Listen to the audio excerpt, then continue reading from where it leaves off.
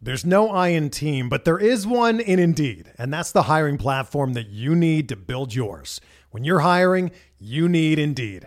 Instead of spending hours on multiple job sites searching for candidates with the right skills, Indeed's a powerful hiring platform that can help you do it all. One of the things I love about Indeed is that it makes hiring all in one place so easy because Indeed does the hard work for you. They show you the candidates whose resumes on Indeed fit your description immediately after you post so you can hire faster.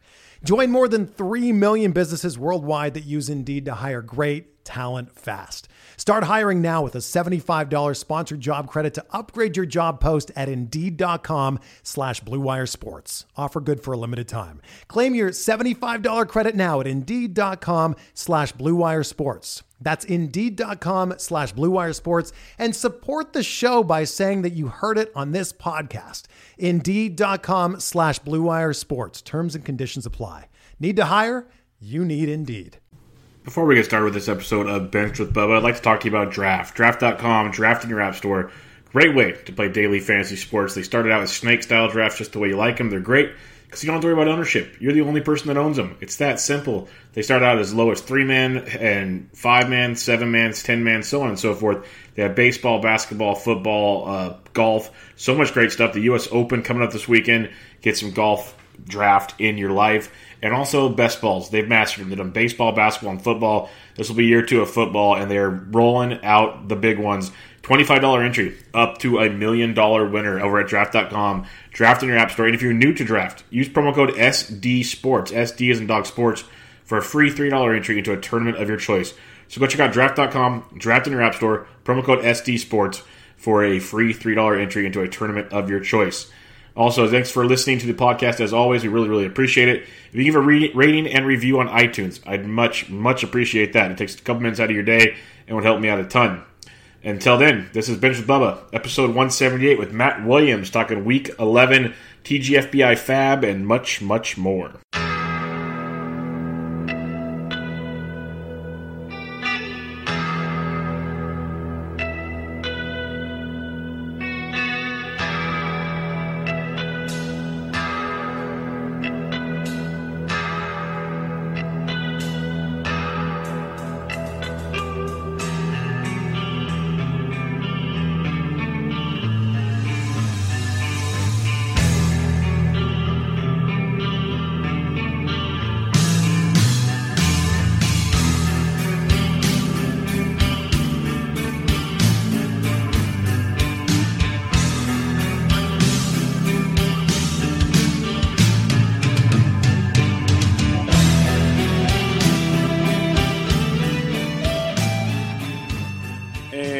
Welcome back, everybody, to another episode of Benched with Bubba, episode 178. Got a special guest to recap the past week's fantasy baseball FAAB bidding and TGFBI. Talk about some recent news. As like usual, we have more injuries to discuss and some weekend performances. In order to do so, you can find him on Twitter at MattWI77IAMS. Matt Williams. How you doing, man?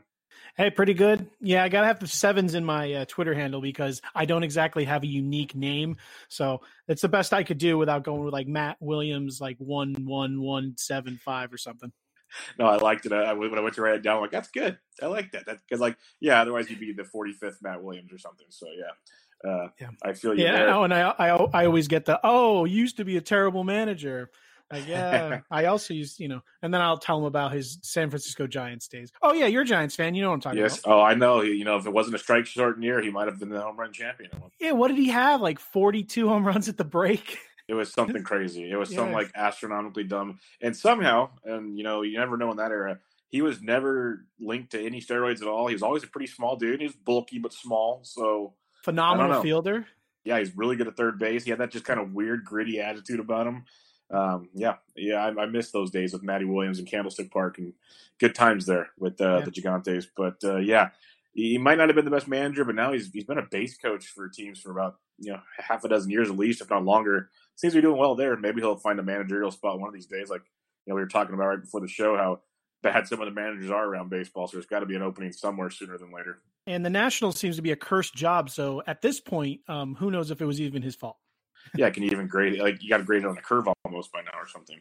Yeah. It can't all be his fault. Somehow Dusty Baker's looking good right now. Let's just put Yeah, that it's in like a perspective. ERA in the American League. You just got to add a few losses if you're a Nationals manager. Yeah, there you go.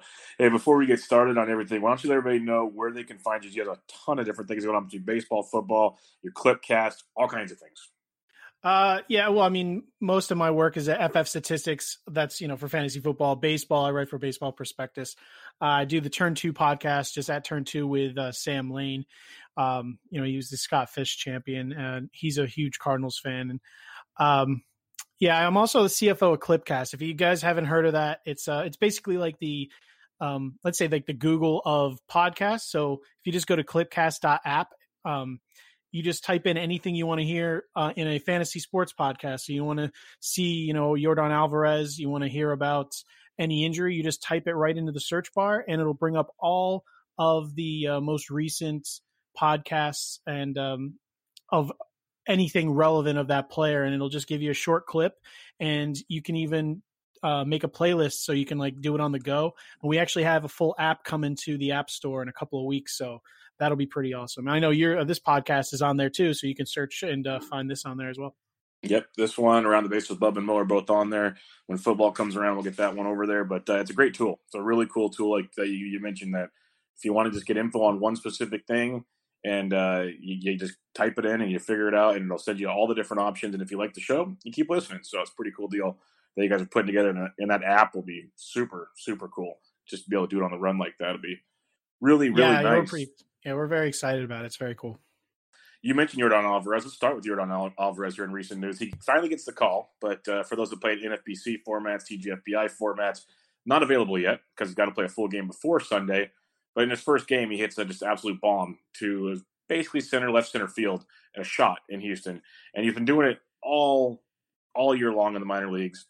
It's been iffy with prospects this year. Do they stick? Do they not stick? What's your opinion on Alvarez? Because, everyone's could be right or wrong on this situation. Well, a couple of things. One, I'm shocked it took him this long to call him up because of how the script has been flipped with Eloy Jimenez being signed early, with Alonso starting with the Mets completely without a deal, like just everyone getting brought up so quickly. The Astros obviously had a legitimate need for this guy with all their injuries. So I'm just stunned it took him this long, but I'm really excited. I mean, obviously he didn't start out the year being held as highly regarded as he was. He wasn't even obviously the number one outfielder. That was Kyle Tucker. But yeah, he's just been smoking the ball. I think at the end of April, he was hitting like 354 with 12 home runs and like a 1300 OPS. I mean, this guy is, he just smashes. So, I mean, I'm psyched. I'm not sure, like you said, I'm not sure if he's going to stick because I've been stunned by like when Nathaniel Lowe got sent down and obviously when Keston got sent down by Milwaukee. So in redraft, obviously I don't know. I don't know. You have to be kind of patient. I am going to be picking anywhere I can. I've owned him for a while, and I'm going to be holding on to him because I think he's going to be legit and keep it going the entire year. People always ask me, is he going to be like Juan Soto? Like, no one's like Juan Soto. Like, you just kind of have to throw stuff like that out the window. But this guy is really good, and I would expect him to definitely be worth owning and even like in 12-team mix the rest of the season. Yeah, he should, on paper. Everything points to him being with the club for the rest of the year. Like, the fact they have him starting day one's a good sign for me. That shows that they brought him up to play him. We see too many prospects. They don't come up and they play all the time, and it's frustrating. But, eventually George Springer will come back. He's kind of, not progressing as fast as they hoped for. But you have Josh Reddick. You have Derek Fisher, who's actually playing well since the call-up. You have Michael Brantley. So many pieces in that outfield are playing well. So it'll be interesting to see how they put it together. I think they'll have to find someone. They'll need to find a way to trade like Tyler White. I think that'd be huge. So you just open up the DH spot, slide him on in, let it rock and roll. I think that's the key piece there because Tyler White's out of options. So I think they're going to try to get something for him, and then they'll be able to rock and roll. Yeah, the best advice I give anyone who's an Alvarez owner, if you're not sure, if you're nervous about him getting sent down when Altuve and Springer are finally back and they're running out of spots, is, throw him on the block. But only trade him if you're getting a player you feel good about, like rest of the season, what you're expecting out of Alvarez. Like if someone else is really loving the hype, I'd go ahead and move him. But if you're not getting someone you're very happy with, I would definitely, he's worth the risk of just holding on to. Let's have some fun with that then. Just for like, if someone's going to trade him, do you need like a Charlie Blackmon type, or is that too much? Oh no. Hold on. Are you talking dynasty or redraft? Redraft. No, I can't imagine. I'd take that, but I would say you have to set your bar a little lower. Like David Dahl, Eddie Rosario. Okay. I think I would. I mean, with the way rookies have been and the way rookies are rookies. So, he can get off to a hot start. I mean, look at Kyle Tucker, everyone thought way higher of him than Alvarez when he came up, and he just was, that happens to rookies. Look at the way Vladimir Guerrero started. He obviously picked it up, but my God, he looked like he needed to go back to the minors at first. Yep. Like rookies struggle. So yeah, if I could, I would say that's the lowest quality player I would take for him is like an Eddie Rosario. But I think if someone offered me that straight up in redraft, I think I'd take it. Straight up in a redraft, would you trade him for Eloy Jimenez? No. Okay, that's what I was just wanting to see, because Eloy is a very volatile person in our little realm of fantasy baseball. It's either love him or you're just really skeptical of him. So I think that's fair, because he's been struggling. He's picked it up the last week or so, but there's a lot of holes in that game right now that are getting picked apart. He's going to adjust and get. It's not to say I wouldn't be interested in buying low, but I think you can buy him a lot lower than having to give up Jordan. Good call. All right, let's go to the St. Louis Cardinals. Adam Wainwright left his start Sunday night with a hamstring tightness. He's going to go on the IL most likely.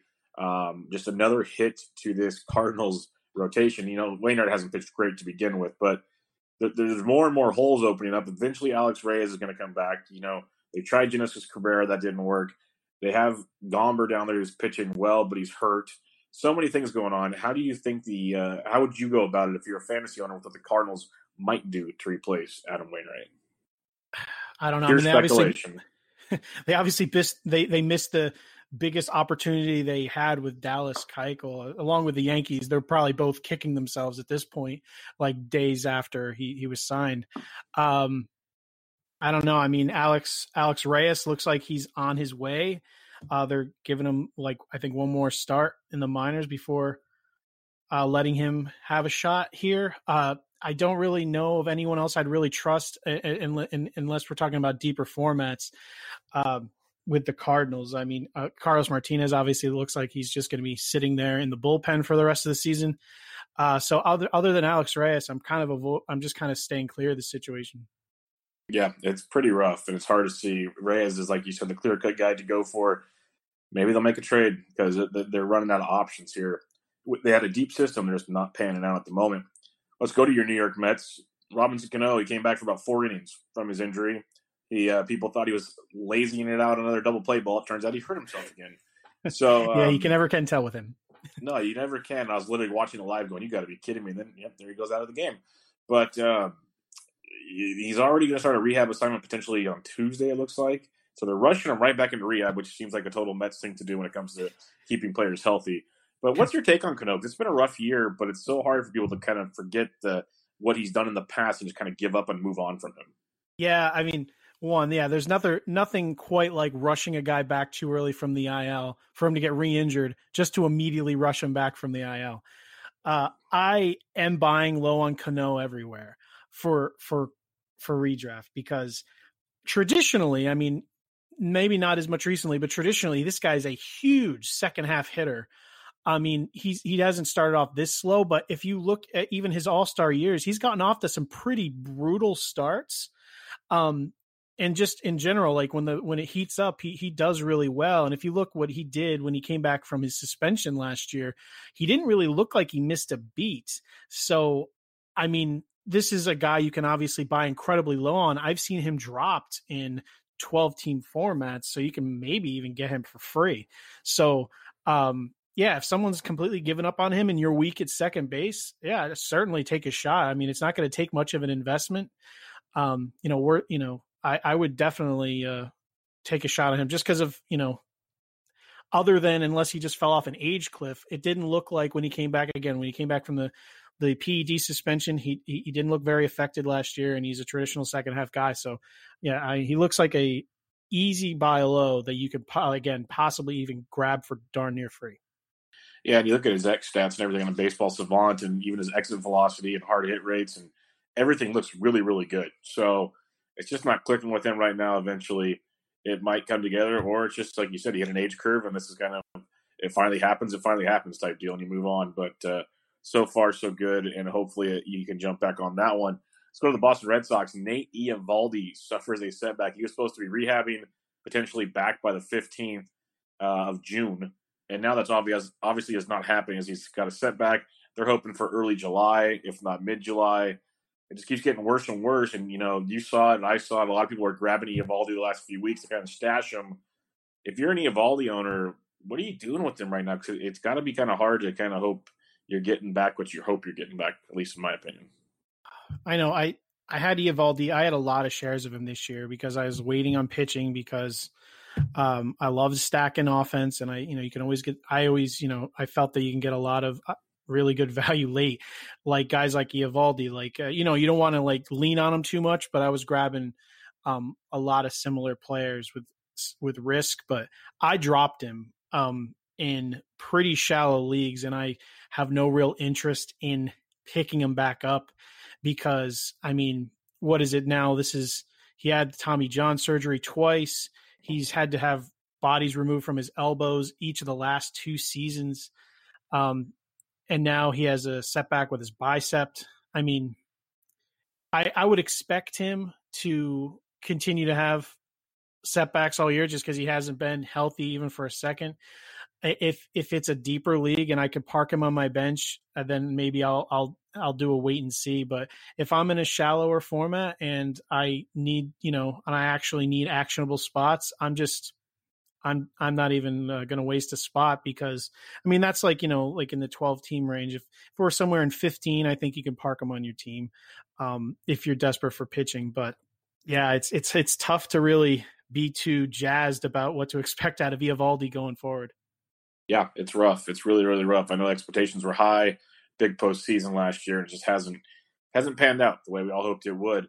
Let's go to the New York Yankees. Domingo Germán started out the season just outstanding. Before the season even started, they're like, okay, is it going to be him? Is it going to be Lasagna? Who's going to be starting? Domingo gets the job. He's pitched great. Last few starts been a little rough, and now he's on the IL with the hip flexor strain, which apparently he's been dealing with for a little while and never told the team. There goes that idea. But he's going to be out for at least 10 days. I don't think it's too serious, but do you have any concerns with Domingo Germán? Not really. Like you said, he was pitching through it, so it didn't seem to be bothering too much. Yeah, the MRI actually came back today, and they said it looked perfect. So I'm not sure if he's going to be missing more than the 10 days. But even if he does, he's been pitching so well. I wouldn't be concerned. You just gotta wait through it with all the injuries to pitchers this year. I think this is a pretty minor thing to worry about. Yep, I'm with you there.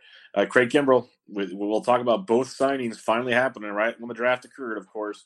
But Kimbrell gets about a 3-year, $43 million deal with the Chicago Cubs, which to me was pretty insane. I thought if you waited this long, you'd just get a 1-year deal and test the market again. The fact the Cubs pulled this one off, A, tells you the system was broken because they were willing to give him a 3-year deal to begin with. But B, yes, he's there in Chicago now. Pedro Strop likely out of his job, and many others in that carousel we've seen in Chicago. What are your thoughts on Kimbrell and the rest of that bullpen? Well, it's funny when you have that draft pick compensation attached to you. The second that date went by, all of a sudden you're signed. So, yeah, you said the system is most definitely broken. I don't know. I didn't want the Mets involved, just as a fan. When we were talking about Kimbrell, obviously he was asking for like $100 million at one point. That obviously did not happen. But his walks were up last season, almost 4.5 per 9, and his career is, I think, around 3.4. His field independent pitching was like the highest of his career. So he looked obviously brutal in the postseason. So I don't know here. He's owned in all leagues. I haven't seen too many where he was ever sitting on the waiver wire. There's always, in all the leagues I'm in, he was literally owned and never dropped. So I'm not sure about picking him up. If I'm the Kimbrell owner, I'm actually going to probably take advantage of the wave before he even throws a pitch and trade him. obviously saves are worth money, because I am kind of concerned. And in my opinion, just gut feeling, in the end, I'm not sure he's going to be that much better than Pedro Strop would have been for them. Maybe like a tick ahead. We've seen him do it, but I just seeing him pitch when we last saw him on the mound, he just doesn't seem like, the same guy. He's now 31, I believe. And yeah, I'm kind of out. Well, this will be interesting to see then. That's a hot take on Craig Kimbrell. Haven't heard a ton of those kind of takes there so far this year, but I don't blame you. He's been a little rough towards the end of last year. Take advantage of him while you can. I know I have him in a dynasty league. I had multiple people sending me offers right away to try to make that happen. So we'll see how that goes. Yeah, I wouldn't give him. I mean, you're saying hot take. I wouldn't give him away. I'm just, if I hadn't been investing in him this year. Yeah. So I'm not going out of my way to like acquire him. But I think right now there's a decent chance that there's someone, who needs saves in your league that might be excited. And before he comes back, this is the time to trade him before he even throws a pitch, because you're trading him with the intention of him being good to the other owner. But, do it now before he throws a pitch, because if he goes out there, gets lit up, comes back too soon, now's the time to try to move him, but only move him for full value. Yeah, the reason why I called it a hot take is not many people are using that angle. It's a very good angle to use. Take advantage of it. Best your team somewhere else, because if you've been holding them this long, you're probably getting saved somewhere else, or you're already so far out of it. I don't know if Craig Kimbrell's going to help you. It's just one of those type deals. So help your team out where you can. So good move on there. Dallas Keuchel signs a 1-year deal with the Atlanta Braves. He's already started. He started for Gwinnett over the weekend. A couple more rehab starts. They're hoping to have him back there by the end of June, if not early July. This is a guy that I really don't want anything to do with him right now. He kind of scares me. What's your take on Dallas Keuchel? No, I'm with you. No way. The way the ball has been flying out of the park this year, I mean, Dallas is a very pitch-to-contact guy. Atlanta's defense is like among the worst in the entire league as well. I mean, two things that don't mix at all, along with the hard contact this year. I mean, it's adding up to a bloodbath possibly in his future. So yeah, I'm not. There's probably better people on the waiver wire if you really need a pitcher. Let's go to Boston. Mitch Moreland goes back on the IL. He came back for 1 day, but unlike Robinson Cano, it's a different injury. He hurt his right quad strain. He's going to be out at least 10 days. The Red Sox are treading water. JD Martinez missed the weekend. He was back in the lineup tonight. But it's really interesting to see how they're going to piece this all together. Sam Travis is going to get some work at first base and a few others. Moreland was having a really good year. Are you concerned with these injuries, or are you just kind of let the time ride out and then throw him right back in your lineup? I mean, it sounded like when he first got injured that this was going to be. They almost seemed like this was going to be like a long-term thing. In the last couple, just the last day, it seems like not as bad. But at minimum, he's going to be out a couple of weeks. So it's obviously not something you want to see, especially with a little bit of an older guy with those kind of injuries seem to linger. But there's not really much he can do. I mean, he was doing so well. No one's trading for him. You can't. You're not cutting him, obviously. So you just kind of have to bear it and wait for him to come back. If he has another setback, you can revisit this again. But for now, you just kind of have to take it and wait. Yeah, it's hard to give up on a guy that's in an offense like the Red Sox and think when he comes back, he's going to be hitting in the middle of that order. And you really want to enjoy that in your fantasy lineup. So tough to give up there. Let's go to Tampa Bay. This one's kind of a somber one. Rays prospect Brent Honeywell, who many have been waiting to come back from Tommy John surgery. He's rehabbing Tommy John surgery. Somehow he fractured a bone in his elbow. Not sure how that happens, but they say while he was rehabbing and pitching, fractured a bone in his elbow, had to have surgery. His UCL for the Tommy John is totally fine. All the reports say that's not an issue, so that's good. But he won't be pitching again until January of 2020. That's how long the rehab from the elbow is going to take. Just another setback for another great young prospect. Like if you're in a dynasty league, I've had guys try to trade him to me. Would you be trying to acquire Brent Honeywell, or is it, 2 surgeries is enough this time around? I can't imagine the person that's dangling him in front of me is going to be offering me a price I'm happy with at the moment for Honeywell. I still believe in the talent.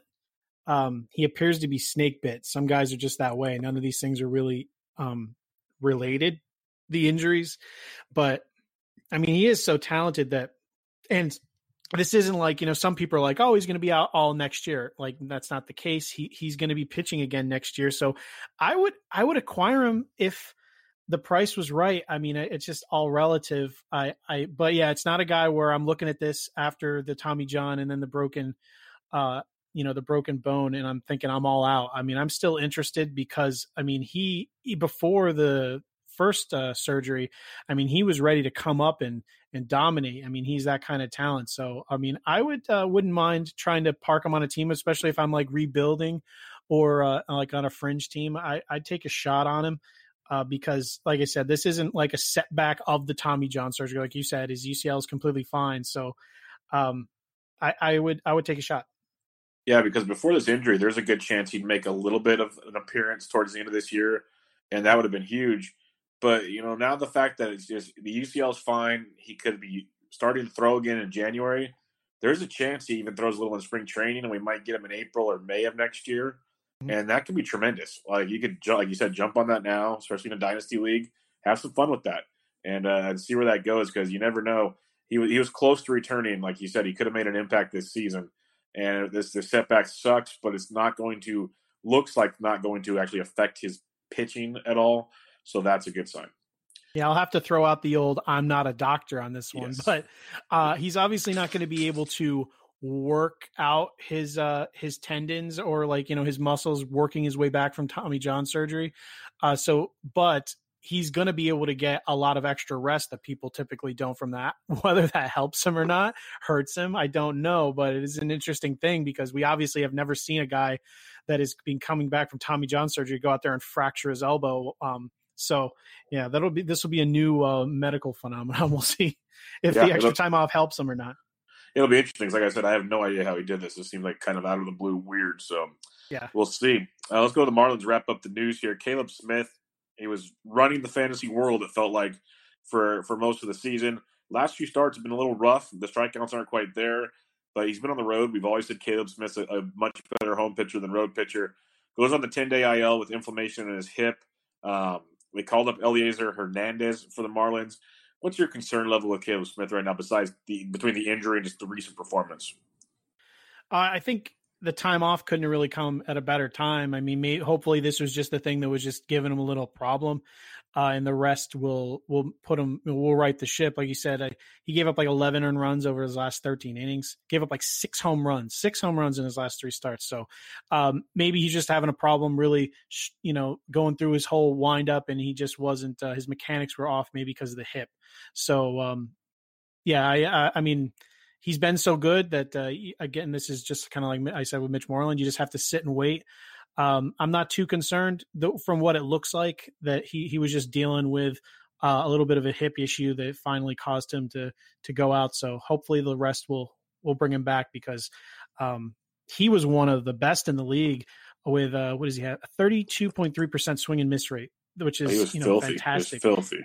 Yeah, he was like fifth among qualified starters in strikeout rate at 31.5%. I mean, that is elite. So, let's hope he's fine because, he was a nice bright spot on the Marlins, the only, maybe the only one. So hopefully he's okay. Yeah, hopefully he's okay and they can move on from this because it was pretty impressive. I heard a stat. I'm not going to steal it. It was from the Fireside Chat with Paul Scorer and Nick Pollock last week. Before the Caleb Smith injury, they were the only team in baseball to use only 5 starting pitchers this year out of all the teams. The Miami Marlins. That's pretty crazy. Never would have guessed that one. If anybody, maybe do it for life or death, would have lost that bet. But let's go to some weekend performances here. Jay Bruce. I didn't mean to rub this in. This was just part of the deal. But he's come over to Philadelphia, and he is rolling. Over the weekend, a couple, an 0 for 3 on Sunday, 1 for 4 on Saturday. But he's hit safely in 5 of 6 games. He has 4 home runs, absolutely crushing it. We know Bruce is a streaky guy, but really loving it in Philly so far. If Bruce is available, obviously you're probably going to want to grab him, and he should be grabbed by now. But what's your kind of outlook on Jay Bruce as a guy that's watched him enough in New York? Are you ready for the ups and downs, or is this maybe a different Jay Bruce right now? No, I don't actually think it. I don't think it's a different Jay Bruce at all. As a Mets fan, I was very upset when he was just tossed into the Robinson Cano deal as an afterthought for salary, because that's what we're dealing with now as Mets fans, salary relief. the big issue he had the last 2 years was not an age issue or anything. He had plantar fasciitis, which was totally robbing him of his power. That was entirely it. And he finally had enough rest for that to heal. And now he's just back to being Jay Bruce. He's going to be streaky, but the power is going to be there. What you're seeing now is exactly what he is. He's hitting 235 with 18 home runs. That's Jay Bruce. And now that he's in Philly, I mean, that's tremendous. If anyone in your league is thinking that this is some kind of fluke and they're trying to like sell high, I would check in. I'd buy high on him, depending on the return, obviously. But I'm expecting exactly what he's doing to continue going forward. Typical Jay Bruce stuff, low batting average, incredible power, which should see a much, a nice uptick in Philadelphia, which we've already seen home run in his first 4 games. Yep, he's loving it there. Let's go to Arizona. We don't have to. We can kind of wherever you want to go talking players on this one, but they went in Toronto and they cleaned house. They swept them, put up a ton of runs. Kevin Cron was there. They needed the DH. He's not in the lineup tonight in Philadelphia, so it pretty much tells you what that was all about. But he homered in 2 out of 3 games. Ketel Marte, David Peralta's back hitting homers. Even tonight they let off back-to-back homers to start the game in Philadelphia. So the D-backs bats are hot. Are we believing in them the rest of the year? Or is this kind of a flash in the pan and maybe the humidor takes over? I don't know. The juice ball changed everything. But are we believing in the Diamondbacks right now? I am not particularly believing in the Diamondbacks as a whole. They obviously have some really good players on there. I love Christian Walker. Loved him preseason. So I really believe in him, and obviously so do the Diamondbacks, which is the main issue Kevin Cron's going to have. I wish they could try to squeeze him into that lineup there. But I just don't know where he's going to go. Hopefully they'll give him more opportunities, which will allow him a chance to get in there. But no, not really. The rest of the team, I think this is just kind of just a general hot streak. I mean, even the Marlins look like the 27 Yankees there for a couple of days. So I think this is just a hot streak. They're in general, they're going to kind of go back to being what they were pre this little offensive outburst. Yeah, hitting in Toronto can help once in a while. That's a very hitter-friendly ballpark there. Yeah. Let's talk about a team that struggled over the weekend. Whenever you see the Baltimore Orioles on your schedule, you see that pitching staff and that bullpen, you're thinking offensive bonanza. We've seen some bad teams score a lot of runs. The Orioles went into Houston. Dylan Bundy pitched very well. And the rest of the team didn't pitch bad. I think one game the Astros scored like 4 runs. Overall, very low-key. And I know that we already said earlier, missing Correa, missing Altuve, missing Springer, but he still has a really good core there of players that are playing well right now. Are you concerned with the Houston Astros at all? Well, not really. I mean, that's the thing about baseball. Anyone, even the absolute worst team is still going to win 60 games. So, Michael Brantley's hitting 317, Reddick 312. I'm just looking down here. Springer's obviously hurt. Correa 295. Bregman's having a great year, 18 home runs, batting 272. I mean, they're all doing fine. Altuve wasn't doing too well. He's still injured, but I'm expecting them to be fine. And with Jordan coming up, hopefully we'll get them going a little bit. But I'm not worried about any of them. I don't think this isn't a thing where I think you can buy low on anyone either, because people just look at the season lines and none of them are really bad. If you just look at the lines for the whole year, they're kind of doing okay. Other than stolen bases, they're like, I'm not sure. I don't have the numbers in front of me, but they have to be one of the worst teams in all of baseball stealing bases. Yeah, no. I remember when they brought Straw up, everybody thought they'd steal a bunch of bags. They're still not stealing any bases. So yeah, I think he might lead. I think Straw may lead the team in stolen bases. If he's not, he's like one. But no, I'm not even joking. I'm going to look. No, I believe you. That's why I was chuckling. That just shows you how bad they were. Yeah, he has 3. The team lead is 4 with Springer. Jeez, that tells you a lot right there. Yeah, that is not good. Not good at all. Let's talk about Lucas Giolito. This guy wants the top prospect. I've talked about him so many times on the podcast. I know everyone else has, but it's like every time he comes to the starts, it's another just, wow, this is like happening right now. Lucas Giolito's dealing again over the weekend, 7 2/3 shutout innings with 11 Ks against the Royals. Yes, it's the Royals, but still, you got to respect him. He's got at least 7 1/3 in 4 straight starts, giving up only 3 runs in 1 starts, others 3 shutouts, 9 or more Ks in all 4 starts. He's got a 2.28 ERA and a 3.56 xFIP. most things pan out right now, is Lucas Giolito a must-start? I'm not going to say ace is the right word, but a must-start upper echelon starting pitcher from this point forward. Yes, and I am going to call him an ace. Okay, no, I'm good with I, that. I'm not going to fight that one at all. I love what I'm seeing, and not all these. Yeah, these. I mean, he completely destroyed the Astros in Houston. Also, so these aren't all layups that he's been laying out. I know I mentioned earlier in the show with like Eovaldi, I had certain guys that I was just collecting this like certain tier of pitchers. I love Mike Minor preseason. That's worked out great. I love Giolito because of the stuff he has shown at the end of the year, and I thought it would go really well into the season. Obviously started horribly. So wherever I didn't have him, I bought low and grabbed him. So I have him everywhere. And this, I mean, there's plenty of things, I missed on. But this is one of the guys I was very happy to have. So grain of salt, I was already high on him coming into the season. So I'm now being like almost spoon-fed what I was hoping to see. So I'm more likely to believe it. But looking at Brooks Baseball, looking at every statistic you can, I mean, it's all legitimate. And what I always like to tell people, this was JD Martinez is my best example. When I remember arguing whether people thought his comeback, remember, because he was people thought he was a failed prospect and then he got traded up, and people were wondering when he went to Detroit, like, is this legitimate? And I said, well, he was supposed to be this good.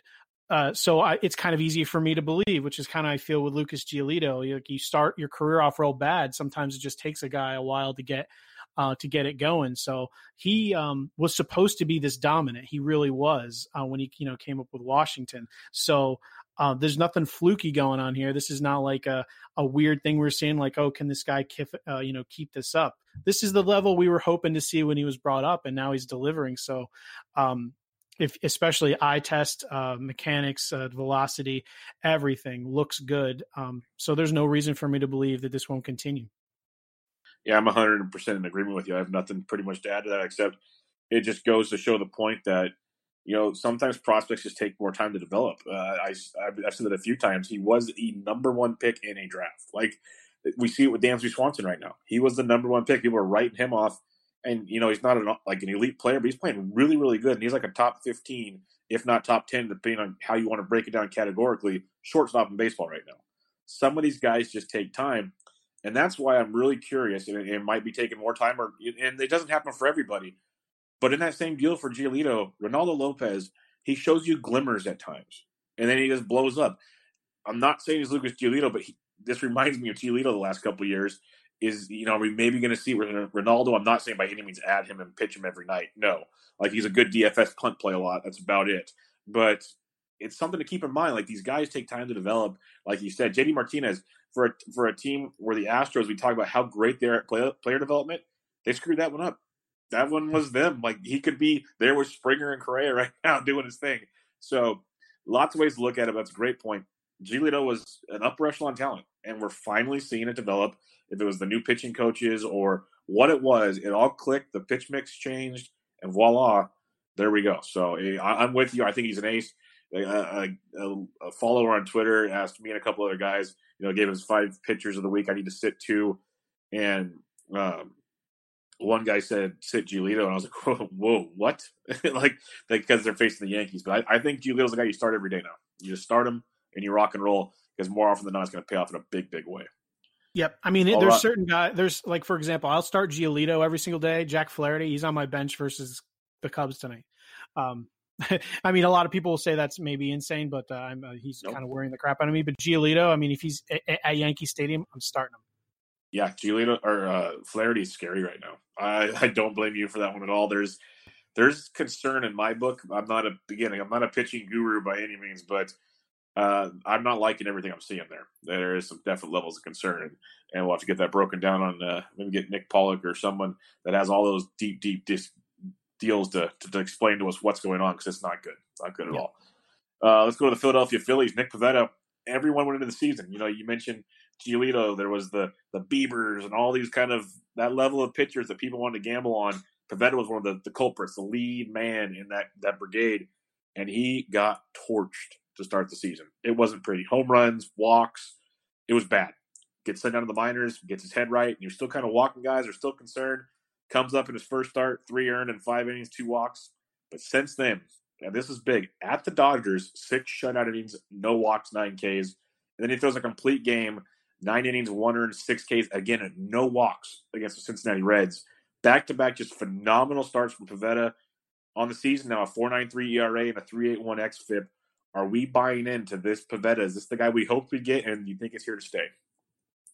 See, this is tricky because everyone was really in on him preseason, and there was a lot to like. But the big red flag with him was always the home runs, and the fact that he pitched in Philadelphia didn't do him any favors. Since his hot streak here, he has not given up a home run. But you can call that 0% home run to fly ball ratio. He's given up 0 home runs, but his actual hard contact rate that he's been giving up is higher, way higher. Like when he was getting torched, it was sitting at like 25-35%. Right now, in June, it's at 48%. And people are hitting the ball very hard against him. They're just not going in the air. His fly ball percentage is down to like 18%. He was chucking around 30%. The beginning of the year in May, it was just like 60%. So he's the walks aren't really the thing that concern me. It's just him giving up the long ball, which he's not right now. So yeah, I would be interested because he's a guy where if he managed to fix that, like he threw the ball lower in the zone, like they actually worked on something that he could all of a sudden become amazing. So I would be interested in investing in him. Because especially if anyone looks at his year-long stat line, they're going to see some ugly numbers. But yeah, he's did some good things against some good teams. I'm not sold on him, but there's enough there to see that if he actually has made and turned the corner, he could have gone to bust to amazing like really quickly because he just had that one really big Achilles heel, and if he managed to fix it, we'll see what happens. Yeah, I'm intrigued. I'm very intrigued. I know he was a popular pickup over the past week, but that's in 15-teamers. He still might be available in 12-teamers. And I'd like to get on him now. You don't have to start him right away, but I grab him just in case this is for real because he was so close last year. You listen to all the guys that talk about all the advanced metrics and everything, and people were claiming, he's the next Aaron Nola, and we see how that's working this year for Nola. But Pivetta was close. Like you said, not getting up the home runs is huge. He's not walking guys. If he can keep stringing this together, and he's going to have a few blows because pitching in that ballpark is not going to be easy all year round. But it's going to be very, very interesting to see how that plays out. Yeah, and I didn't mean to also downplay the walks. That is huge, especially for a guy who gives up home runs, because even if you are giving up home runs, if you limit the walks, you're obviously not going to have the gigantic blow-up innings. So, I mean, he doesn't even need to be as great as he's been to be amazing. He just needs to temper down both of those things, and he's doing really great at both. So I'm with you. Yeah, it's a good point with like the home runs. You can give up solo homers. Ask Max Scherzer, ask Garrett Cole, ask Justin Verlander. They almost give up over a home run a game. Like that's just what they do, but they don't walk anybody. So the solo homers don't kill you, and you can make that work. So good point with that. Let's go to the Pittsburgh Pirates. Speaking of Garrett Cole, part of the Garrett Cole trade from Houston to Pittsburgh was Colin Moran. Many thought there's no chance this is going to be worth anything, and for the most part, it's been very hit or miss with Colin. Nothing great, but he was an okay prospect. Like there was pedigree there, just hasn't panned out. I'm not saying this is the same conversation we just had about Lucas Giolito, but there might be something here. Over the last 11 games, it's safely a 9 of 11, hitting 300 over that span with 5 home runs. He's looked very, very good. I know there's the full season package, but maybe he's starting to get it going here. He was a pickup in deep leagues this past week. Are you looking at a guy like Colin Moran? Does he interest you at all? Not particularly. I haven't really. I've taken a closer look since he started. Like the statistics have started looking better for him, and it looks like he's just getting a little. He seems to be getting just a little bit lucky. Nothing really different in his approach. He's not as far as exit velocity, hard contact percentage. Nothing is really changing. He's not hitting less ground balls. He's still hitting like around 45%, which is just around where he's been. He's actually his line drive rate has gone like down from between 20 and 30% down to like 10%. So he's putting the ball up in the air more, but it's not, there's nothing in his launch angle to suggest he's changing anything. So I think he's just been getting a little lucky with the long ball, and nothing is particularly changed. So yeah, it's not a guy I'd go out and shop for because I didn't really see anything he's changing mechanically or by approach to suggest that he's actually turned anything around. Okay, something to monitor for sure. But yeah, it kind of came out of nowhere. Very hot streak, but I'll be curious to see if it continues. Cesar Puello making his impact with the Anaheim Angels right now. He's been all over baseball in the minors. Finally getting his chance, I guess. He's played 8 games so far, hitting .452 with 3 home runs. He went 5 for 9 on Saturday and Sunday with a home run. Playing well, showing some upside. A former Mets farmhand. What's your take on Cesar Puello right now? Oh, he was supposed to be a very good hitter. I mean, at one point he was like a top 5 prospect for the Mets. Right there, I think was right there with like Michael Fulmer at one point. He got cut or released. I think he was released by the Mets due to a PED suspension. But I remember the scouting report on him was he's supposed to be like a nice, almost 5-tool talent, where he'd just be a really nice outfielder who could. Had some speed and would hit like maybe 20, 25 home runs. And I haven't really followed him since we released him. Honestly, I didn't think I'd see him again. And all of a sudden, he attaches on here. I see him brought up and everything I see looks really solid. Just the same kind of prospect that he was supposed to be. So, I mean, he's got a really strong arm and he's definitely a decent enough fielder where that's going to give him an edge to staying some games.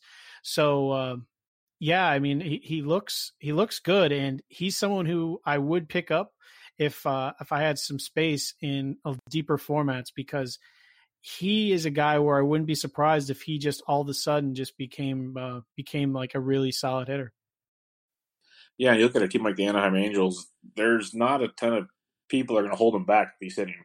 There's nothing to really block me. Cole Calhoun, Mike Trout. There's that revolving door in the rest of the outfield. So. There's definitely playing time from there. You can always, DH when Shohei Ohtani's not DH, and there's ways to get him in the lineup and make it work. So it's very interesting to see how Puello pans out there. Last but not least here, Nelson Cruz, scuffled a little bit to start the year, was on the IL. People are getting concerned. I don't know why they were. Nelson Cruz does Nelson Cruz things. And since his return from the IL, he's hit 4 home runs. He's hit safely in 4 straight games with 4 home runs, hitting .412. Looks like he's back to me, Matt. What's your thoughts on Nelson Cruz? Yeah, I mean, I can't really add too much. I mean, I'm gonna believe in him until he's dead. Yep. I mean, he's the most consistent guy out there. Yeah, I mean, is the age cliff coming? I'm like, I don't know. I mean, nothing suggests it other than like logic. But there's nothing in the numbers that suggests this guy isn't going to hit home runs. I think that this guy is going to like hit 35 home runs one year and then retire. And then we'll all be sitting there wondering, like, when he doesn't get into the Hall of Fame because of PED, he's like, wow, he probably could have played a little longer. He retired when he had 35 home runs. This guy's going to retire exactly the player he is right now, probably. Yeah, no, it's just crazy what he does. It's like you just pencil him in, and the argument, people trying to talk down about him in draft seasons, well, he's only util only. Well, then fine, play him a util and take 35 home runs. I don't see what the problem is with this. But, yeah, I know. It's like, oh no, you got to get 35 home runs. I'm like, who else are you going to put there? Put him there. Yeah, he doesn't even kill your average. Like, he's so darn good. It's pretty impressive there. Let's do our weekly FAAB report, looking at the TGFBI FAAB list from Smada. Gives you all the ads for each league, tells you who got them, for the prices, so on and so forth. As usual, it's just kind of the popular ads, ones that kind of stand out that people might want to know about. Matt, last week on my show, we talked about Adrian Sampson because he had another big start over the weekend. Well, this week he gets picked up as low as $11 to Yancey Eaton in League 20, to as high as $135 to Greg Smith in my league in League 2. So all over the spectrum of ads, and Sampson's been pretty good of late. It is in Texas, which is always scary, but he's been usable. Are you buying into Adrian Sampson right now? Not to the degree a couple of these people are, but yeah, I think you got to take your shot. I mean, if it depends on how you spent your FAAB to this point. If you're someone who had missed out on other people, I think I can kind of understand being aggressive with him. But especially with the way injuries have been with pitching this year, I mean, you got to take your shot. So all I can say is I don't really feel strongly about him, but I have no issue with picking him up at most of these levels, either in like around the 20 to 30 range, which is completely reasonable. But yeah, I mean, if I did, my gut feeling is he's probably going to fade. But yeah, I have no issue with the money being spent on him because there's just not a whole lot available in these format. Yep, and we'll see him added. If he wasn't added this past week, he'll be added everywhere else because I believe he's a 2-start guy next week. So yep, we'll see that happen in there. Animal Sanchez was a 2-start guy this week. His 2 starts from returning from the IL. He's been very, very good. A lot more like the Animal of last year that people were drafting. Do you believe maybe that IL stint he figures some things out and now we're going to get that good Animal, or is this kind of a pipe dream and people either just cross their fingers that this week doesn't kill them? No, I had actually picked him up the week before, just because you got to try to stay ahead. Either if you don't, you're all of a sudden paying $135 for Adrian Sampson. But Anibal Sanchez, yeah, I think I believe in him more than I do Sampson, for example. I think that he's a veteran pitcher who very easily could just outthink his issues, and we saw how good he could have been last year. So. Yeah, I'd be pretty happy if I got him at some of the prices I'm seeing here. If you waited, so he could end up being a really big bargain. No doubt about it. We already talked about Colin Moran, just so people won't know. He went for anywhere from $1 in League 3 to $88 in League 13. Let's go to Delino DeShields Jr. He went for $1 in 2 leagues, in League 7 and League 18, as high as 44 to Yancey Eaton in League 20. Yancey's been a popular guy here. But DeShields getting everyday playing time right now with Calhoun hurt and whatnot. He's stealing bags, making that happen. What's your thoughts on Delino DeShields right now? I don't see the playing time really lasting, just because I think he's had more than enough opportunity to prove himself, and I just don't think he's going to stick as a major leaguer really. And once all the Rangers are healthy, he's going to kind of go back to a reserve role. So for at least for this season, just redraft, I wouldn't be too excited. But because of the tools he possesses, in case he does stick, because there's no guarantee that anyone, he doesn't keep the job, that I can see spending the amounts that we see, because it's all team in this format. It's all team needs. If you really need some speed, then you just kind of go for broke, and you gotta grab your guy. But yeah, personally, I wouldn't be too excited about him. All right, Framber Valdez, $6 in League 9 to Corey Steiner and League 6 to Troy Clowder, up to 88 for Heath Caps in the Champions League, League 1. So all over the board. But Framber, we know he had his starts last year. He was very up and down. He threw 7 innings and 1 earned, 7 Ks against Baltimore this weekend. And he was pretty good overall on the season, 2.73 ERA. Lots to like there. Are you buying into Framber Valdez for the time being, or just kind of a spot start time week-to-week thing? I'm buying in a little bit. I have him probably, of the three pitchers we talked about, I have Annabelle first, and then Framber, and then Sampson. Yeah, nothing I'd be too excited about. It's just the landscape of there's so many pitchers that are injured that you got to take a shot on these guys. But I don't really have anything specifically I'm excited about. I mean, I don't know. Sorry, folks, I don't have any dynamite breakdown on Framber Valdez. What you see is what you get with him. He's pitching a little above his head, but I think he could still be plenty valuable enough to start. With the amount of if you take a look at what some teams are starting, he's a perfectly usable option. So. Yeah. I love these numbers, though. I never took a look at what every single other team was spending. It's fascinating looking at. That's why I do this every Monday. I give every guest this list. I said, let's just go through and talk, because it's such a wide array. Man, the week we had FAAB again with all the prospects, the differences in bidding. Some guys went for $30, and the same guy in a different league went for $450. It's crazy. It's funny because obviously Dallas Keuchel was owned in every single league except for one, where he appears to have gone for $262. So I guess that's the one league he was not owned in. Yeah, that would be the guess. That he just there you go, folks. There's Dallas. League 8 to Cliff Gannick, and then it shows you the difference. So the runner-up bid was $76 cheaper. So it shows you how much you did the difference there. Let's go to Freddie Peralta. This can be a quickie. We've done this song and dance with Freddie last year. We've done it this year. He went from anywhere from $1 to $49. He pitched really well his last time out. This dude is one of the most inconsistent, talented pitchers I've seen. Are you a guy that's willing to roll that dice with Freddie Peralta time in and time out? Because he can destroy a fantasy team, or he can make it like huge in 1 week. It depends if you hit it just right.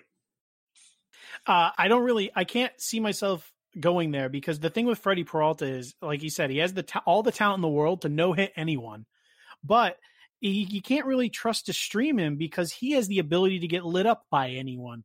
You can't just like not start him against the Dodgers and then start him against the Royals because the Royals have a decent chance of destroying this guy. So that's kind of why I can't really get behind Peralta because you just can't really trust him on a daily basis, no matter who he's facing. Yeah, when you throw as many fastballs as Peralta does, it's not a good recipe for success. It just really isn't. So I'm interested to see how it works. Like I said, he can be really great at times and just really, really disastrous. Just a couple more, as it wasn't a huge FAAB week. I just want to get your thoughts on it. It could be Cliff Notes versions, whatever works for you. But Garrett Cooper, he was picked up a lot last week, went a few more leagues this week, as low as $16 to Tom Pringle in League 4, to as high as $112 to Brian Ambos in League 15. And if Brian's curious, the runner-up bid was $11.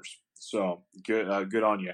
But maybe he meant $12. And yeah, accidentally left that one that was already in there. Hey, I almost did that the other day. I understand that one completely.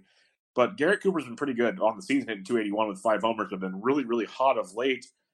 To you, and you never know with the Marlins, like you said, they've been world beaters of late. But in your opinion, is this just the Marlins are hot right now, or is Garrett Cooper actually maybe legit? Like in five outfielder leagues, does he have a spot on a roster? I don't know if he definitely. I mean, I would say this, that I wouldn't say he has a spot on a roster in a 5 outfielder league in terms of he should definitely be in your outfield, but there is always one team in a league that could use him. So I guess in that terms, I'll say yes. There should be a team in a league that could use him. So I really like the buy here because he's definitely probably guaranteed playing time on that team the way he's hitting. So you can, someone you can pencil in every day. So the kind of power he's capable of with everyday at bats, that kind of stuff's just not available on the waiver wire. So I could see him, playing decent for the rest of the year. So I think it's a pretty good buy. Yep, no problem with that at all. I like him quite a bit. We don't have to talk about these guys unless a name stands out to you, but like Ian Kennedy got grabbed in about 7 leagues. Jacoby Jones picked up. He double donged on Sunday. He got picked up in a handful of leagues. Mitch Keller, who we've seen pitch for Pittsburgh, he got picked up in about 7 leagues. And Roberto Perez, catcher for the Indians, got grabbed in about 8 leagues. Anything ring a bell with those guys, or just kind of slow week, filling up your roster type stuff? Now, Mitch Keller is interesting. He's obviously supposed to be a stud. He was just getting annihilated in the minor leagues. So, I mean, I would say he's probably not ready a long term. So, I mean, but, it's a certain situation, and when a guy like that is going to be pitching, you have to take your shot. So, nothing really. I don't have an issue with any of this stuff. I think I do love the at the bottom of the list, Zach Plesac. I guess a couple of the people weren't totally sold on him. This is what happens. You always say 56, 72, 150. You got to be aggressive here. You got to be aggressive, guys. If you see a guy you like, especially if you're willing to pay some of these prices I'm seeing for fringe guys, if you're willing to pay up, try to look ahead and grab these guys for cheap. Yep, no doubt about it. And that's what I kind of like. Otherwise, like you said, you get in this bidding war where it gets really, really ugly. Really, really ugly. And then if it doesn't pan out, you feel even worse. If you just get the small bid and it doesn't pan out, so be it. That's the name of the game. And the other reason I like doing this exercise is there is no exact science to FAAB. Like, there were leagues that I've lost bids on players that I would have won in like 90% of the other leagues. It's just, there's no rhyme or reason, but it's fun to chat about and kind of get a feeling on it all and see where it goes from there. Yeah, you definitely can't argue it because, it's league by league. You don't know their situation. You don't know their team situation, the league situation. You don't know what's, like you said, Dallas Keuchel would have gone for a lot, but he was owned everywhere. He wasn't owned in this one particular league for some reason. He ends up going for like so much. Alex Reyes went for $101. Obviously the only league he wasn't owned in. So it just depends on your league. Yep, exactly. It's pretty crazy stuff. But Matt, that'll wrap us up for this week. This episode. It was great getting to know you and chat with you on this. Before we leave, why don't you let everybody know where they can find you and what you got coming up? You can find me on Twitter at Matt Williams, MATTWI77IAMS. Right now, I am just doing the Turn 2 podcast with Sam Lane for baseball. Otherwise, I'm wrapped up in FF Statistics, getting ready for fantasy football. So, I mean, check out the site. If you're into fantasy football, check out ffstatistics.com. We have some pretty crazy stuff going on. We also, our amazing graphics team put together this video of like the Thanos snap from Avengers, like getting rid of our old logo and introducing our new one, like through a portal. It's like really, it's badass. You guys should check it out. I'll have to check that out. And I'm a baseball guy through and through, but I do fantasy football. I bench with Bubba. It'll become fantasy football here pretty soon. It'll still stay baseball 2 times a week, but I'm going to start putting football in, so I might have to have you back on before the season starts and chat it up a little bit on that. But, Matt, thanks for joining me, man. A lot of fun tonight. Yeah, thanks for having me on. No problem, everybody. This was Bench with Bubba, episode 178 with Matt Williams, talking some fantasy baseball, week 11 FAAB, and much, much more. Catch you guys later.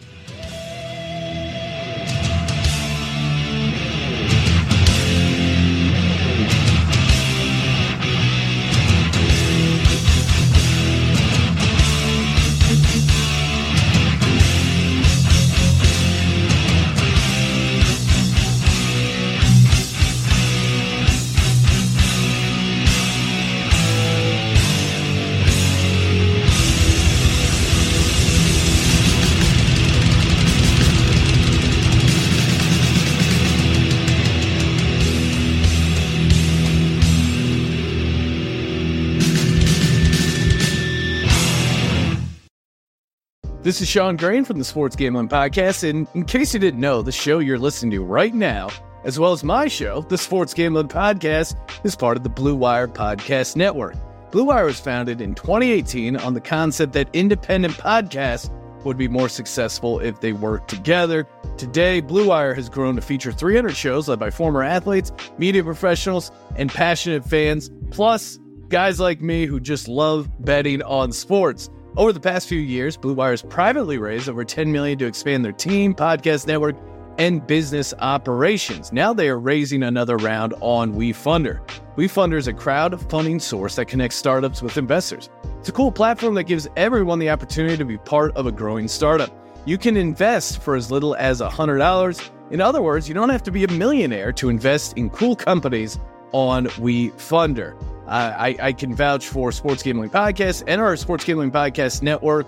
Our partnership with Blue Wire has really been vital to us growing. Kevin and his team do tremendous work over there. So Blue Wire is raising money to expand their sales team and improve operations, which in turn will help this show and many like them continue to grow. If you'd like to be part of the Blue Wire investment round or want to find out more information, go to wefunder.com/Blue Wire.